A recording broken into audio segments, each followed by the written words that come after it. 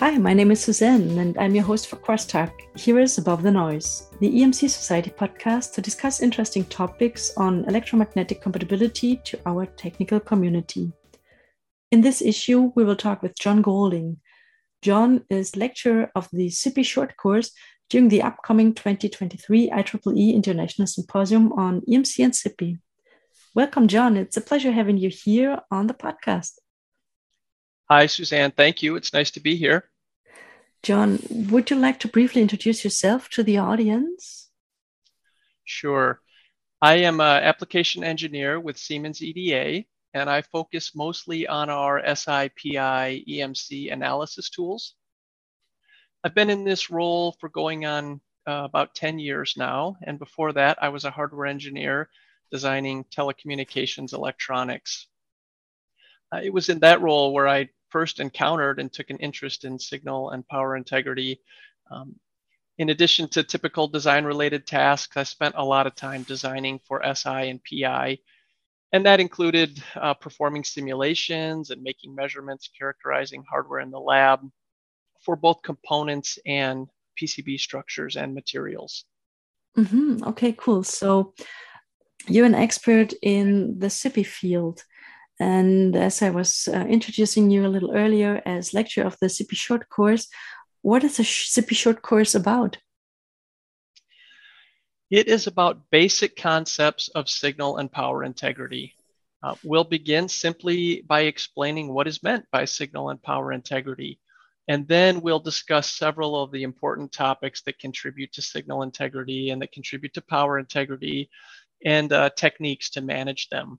Related to signal integrity, we'll discuss concepts like transmission lines, impedances, reflections, terminations, timing, crosstalk, differential pairs, vias, and other impairments as well. And then related to power integrity, we'll talk about DC current and voltage and IR drop. We'll talk about decoupling and transient performance. We'll introduce these concepts with explanations as well as examples. And we'll also put multiple concepts together and look at some higher level application examples. After the course, an attendee, I think, should have a good understanding of and be able to think critically about these concepts that engineers have to manage to design signal interfaces and to design power delivery networks that meet their requirements. Okay, and for whom is that CIPI short course beneficial? So who should attend? Yeah, the course is intended for the beginner and for the intermediate level. We will briefly touch upon some more advanced topics, mostly in our examples, but we will not go into depth on advanced topics. For example, we'll use simulations to illustrate concepts, but we won't go into detail about simulation or modeling related topics. And we'll talk a bit about material properties as they relate to the topics I mentioned before, but we won't go into detail about material properties or material characterizations. These and others are, of course, important topics, but not the focus in the short course. So the course will be most beneficial for engineers who are new to SI and PI and need to get up to speed on fundamentals that they may need to do design work or even for better understanding of the proceedings at the symposium.